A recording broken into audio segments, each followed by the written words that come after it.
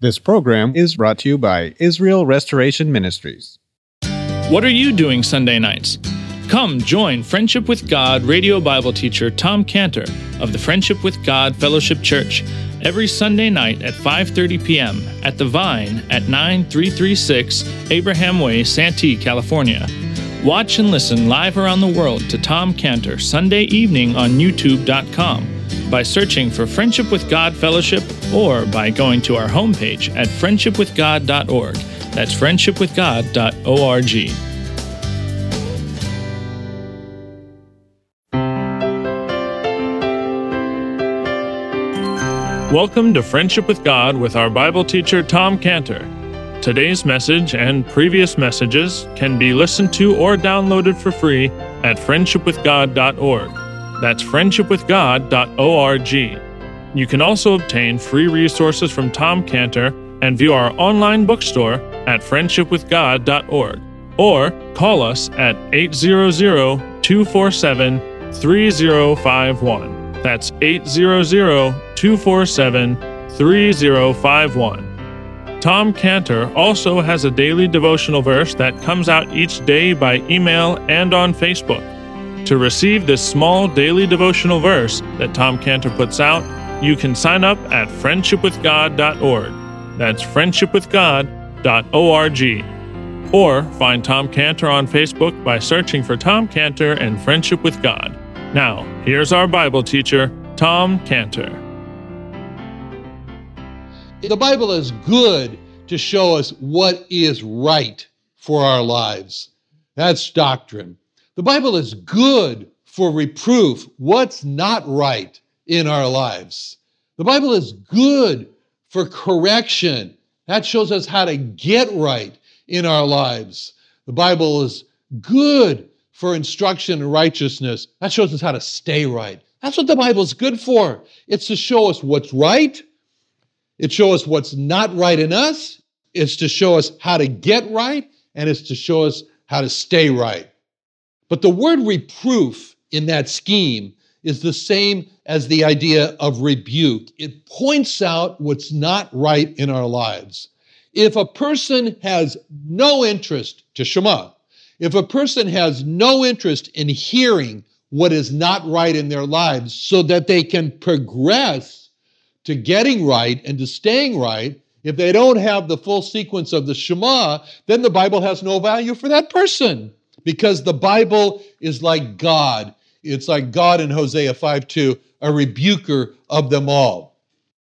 Now, the natural tendency that man has, that we have within our hearts, when something is pointed out, when the natural tendency that we have in dealing with sin is to just do what Adam did in dealing with sin.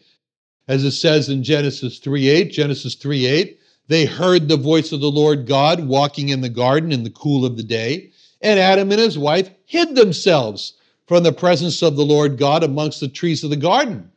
And the Lord God called unto Adam and said unto him, Where art thou? And he said, I heard thy voice in the garden, and I was afraid because I was naked, and I hid myself. Adam was afraid when he sinned, and he tried to hide himself from God. And that was useless of Adam to try to do that from God, because no one can hide from God. As it says in Hebrews 4:13, neither is there any creature that is not manifest in his sight, but all things are naked and opened unto the eyes of him with whom we have to do. As it says in 1 Samuel 16:7, the Lord seeth not as man seeth, for man looketh on the outward appearance, but God looketh on the heart. And Adam didn't really know the Lord in certain areas. Adam knew the Lord as his creator, but when God was calling out to Adam in Genesis 3:9, when it says the Lord God called unto Adam and said unto him, Where art thou? God wasn't calling out to Adam because he was like Mr. Magoo with thick glasses on. He said, now, where did I put that Adam last? Where was he last? He must be somewhere on it. He didn't misplace Adam. God was calling out to Adam, where art thou, to send a message to Adam that Adam didn't know about the Lord, and that was that God cared about Adam, that God came to look for Adam, to save Adam from his sin because God cared. He wasn't coming after Adam to destroy Adam, and that was the God that Adam didn't know. So Adam was running away from God. And that's the message that the Lord Jesus came to earth to bring, that he cared for man. He cared for man that had sinned, that he wants to save man who had sinned, that he came not to destroy man who had sinned, because he said in Luke 19:10, the Son of Man has come to seek and to save that which is lost. In Luke 9:56, the Son of Man is not come to destroy men's lives, but to save them. In John 10:10, the thief cometh, not but for to steal, to kill, to destroy. I am come that they might have life, and that they might have it more abundantly.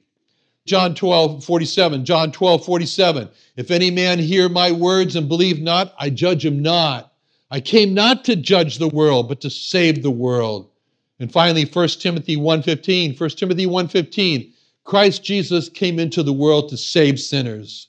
The only reason that the Lord Jesus will not save the sinner and will not give life to the sinner and judge that sinner is because of Hosea 5:4. They will not frame their doings to turn unto the Lord, for the spirit of whoredoms is in the midst of them. The sinner himself stands in the way of his own rescue because he refuses to frame his doings to turn to God. What does that mean? What does that mean to frame his doings?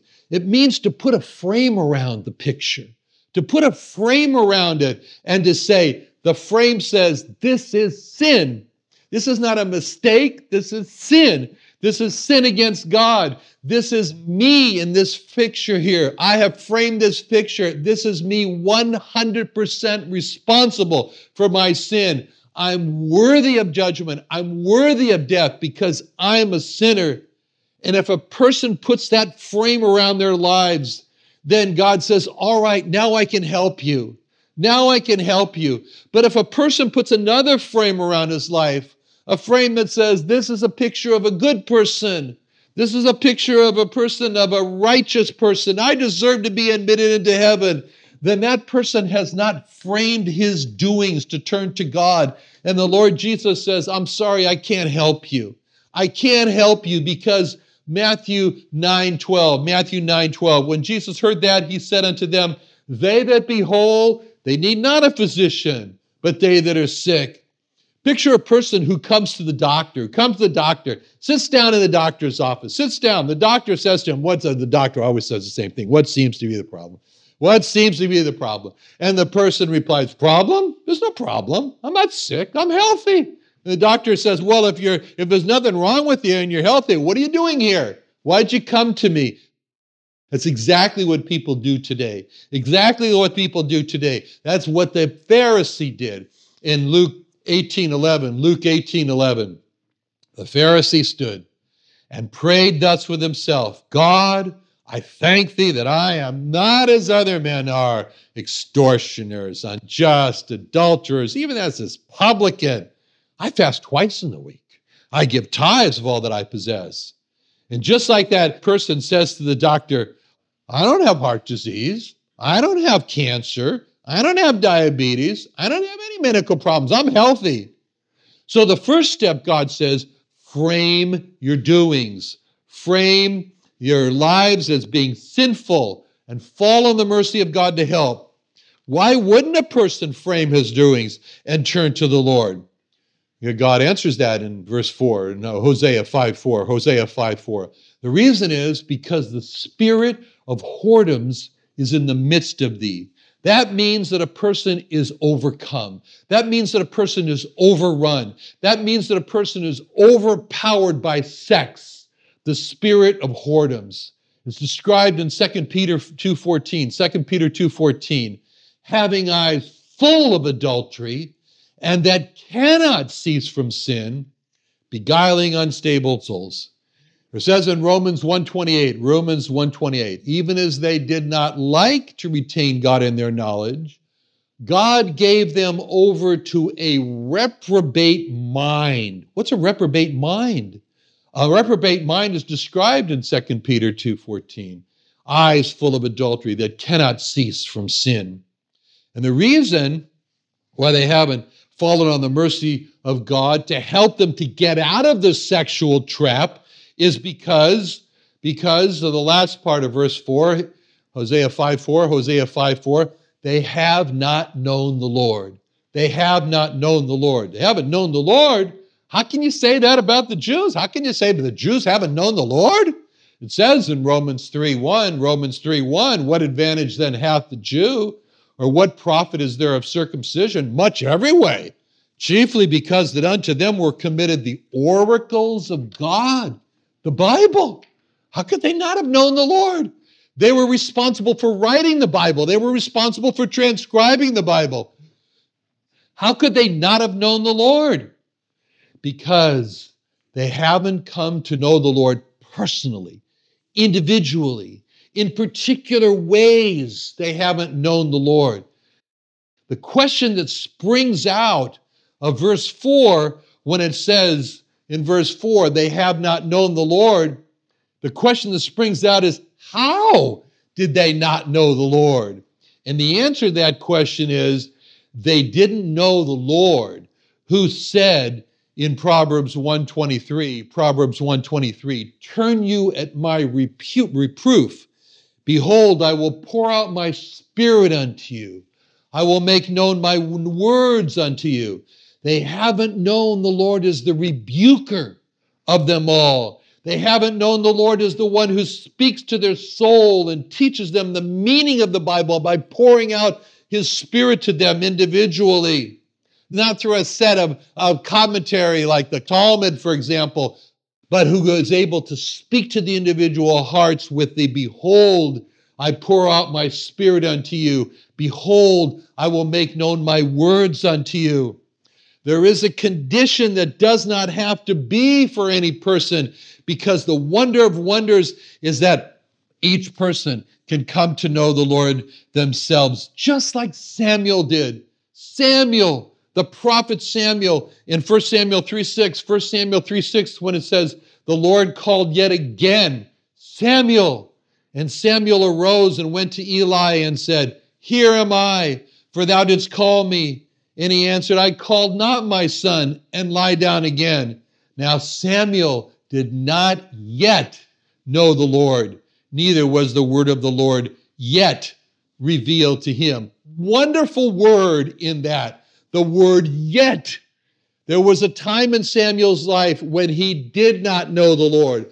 There was a time in Samuel's life when God's Spirit was not poured out to him, when God did not make his words known to him, or as it says in 1 Samuel 3:7, neither was the word of the Lord yet revealed unto him.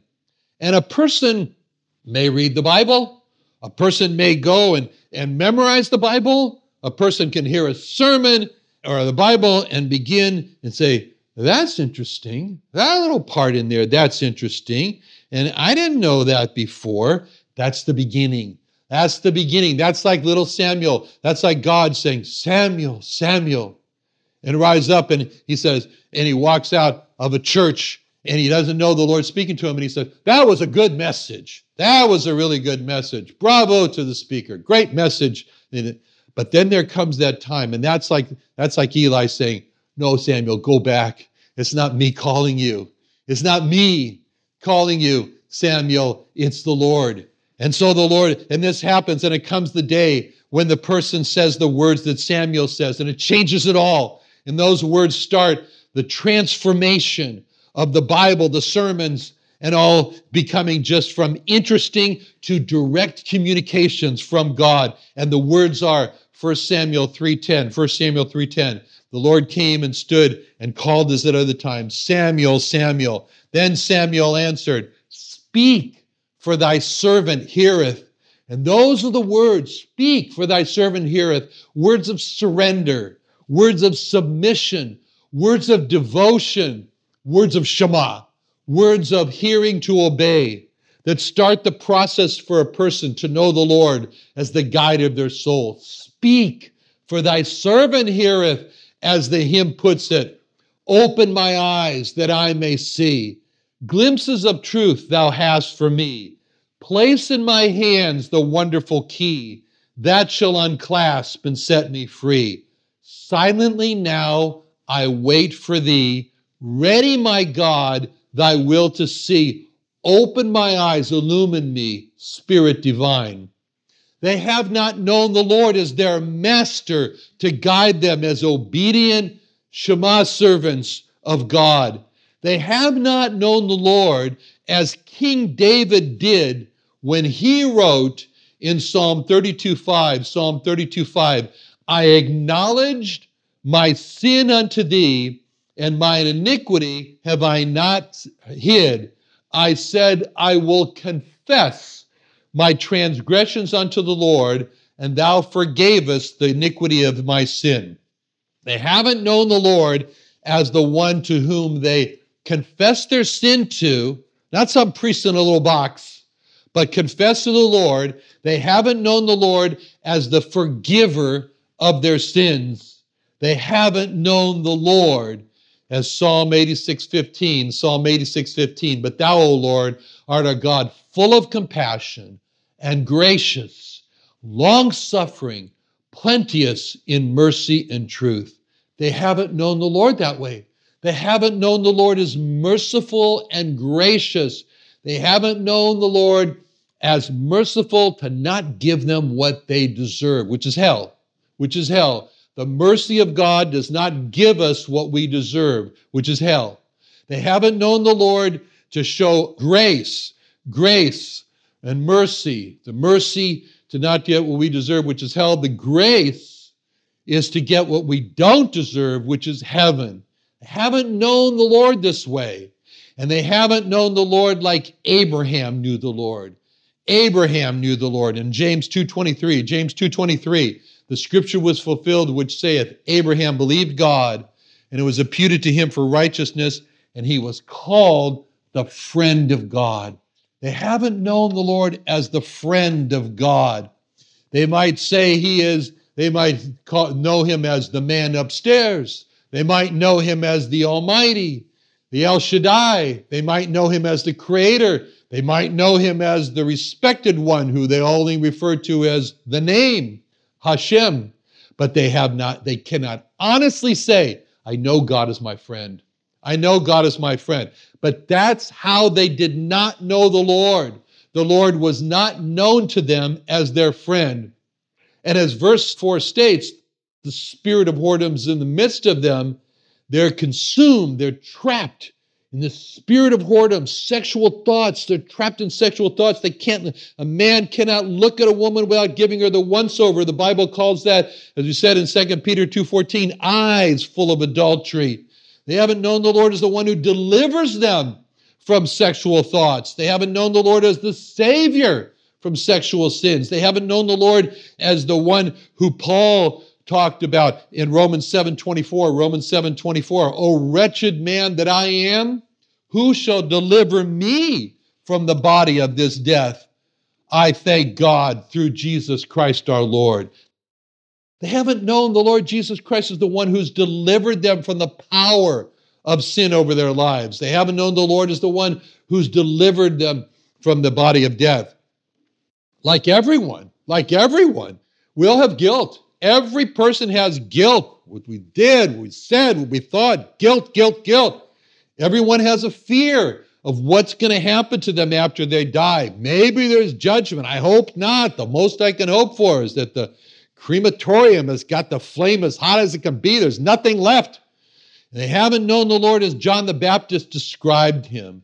As John the Baptist described him in John 1:29. The next day, John seeth Jesus coming unto him and saith, Behold, the Lamb of God, which takes away the sin of the world. They haven't known him as the Lamb of God. They haven't known the Lord Jesus as the Lamb of God, as their Lamb of God, as their personal Lamb of God. They haven't known the Lord Jesus as the everyman Passover Lamb of God from Exodus 12:3. speaking unto the congregation of Israel, saying, in the 10th day of this month, they shall take to them every man a lamb. They haven't known the Lord as the Exodus 12:3, every man a lamb. And because they haven't known the Lord as their personal Lamb of God, they haven't known their sin taken away. They haven't known the Lord as Isaiah knew the Lord in Isaiah 38:17. Isaiah 38:17. Behold, for peace I had great bitterness, but thou hast in love to my soul delivered it from the pit of corruption, for thou hast cast all my sins behind thy back. They haven't known the Lord as the lover of their souls, the deliverer of them from hell, the pit of corruption, by casting all their sins behind his back. Like everyone, they sinned like everyone. Sin had left its crimson stain. Sin had dirtied their souls. Sin had made them dirty and rotten, and they haven't known the Lord as Revelation 1:5. Jesus Christ loved us and washed us from our sins in his own blood. In 1 John 1:7, the blood of Jesus Christ, his Son, cleanses us from all sin. They hadn't known the Lord as the cleanser of their sin. They hadn't known the blood of the Lord Jesus Christ as cleansing their souls. And they hadn't known the truth. What can wash away my sin? Nothing but the blood of Jesus. What can make me whole again? Nothing but the blood of Jesus. Very interesting that King David, the great King David, greatest king on earth, the great King David is going to pass on now to his son, who's going to now be the great King Solomon. He's going to pass on now to his son. He's getting toward the end of his 70 years of life, King David. And he's going to pass on to King Solomon the most important advice he can pass on. Solomon is called to this meeting with his father. And he says, he must have thought, what will my father say to me? Will my father's most important advice be on the ministry of how I'm to build the temple of God that he's amassed everything for?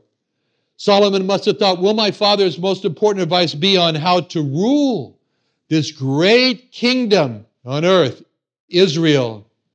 Solomon must have thought, will my father's most important advice be on how to choose the right people that I can trust to get this great work done? And so now it comes time for Solomon to receive from his father this most important advice in life. And Solomon doesn't hear any of those.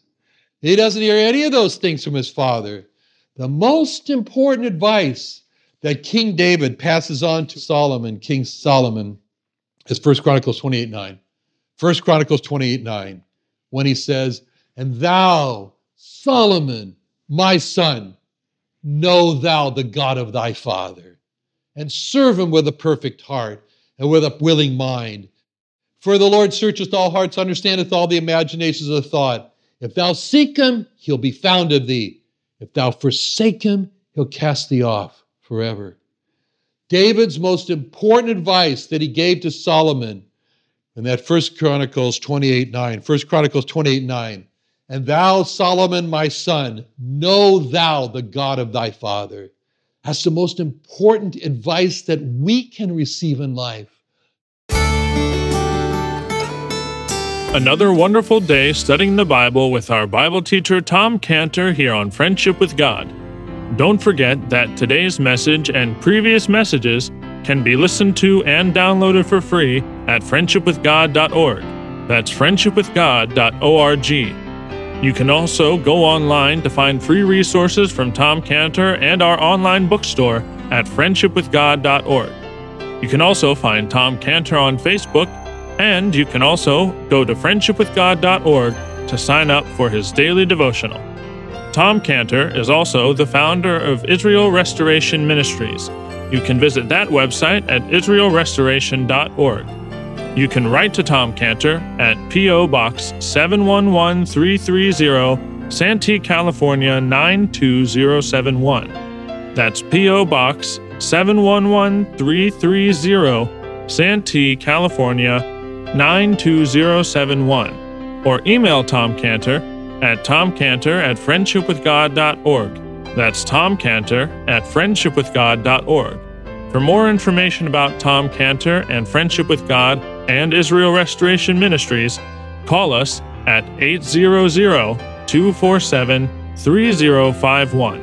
That's 800-247-3051.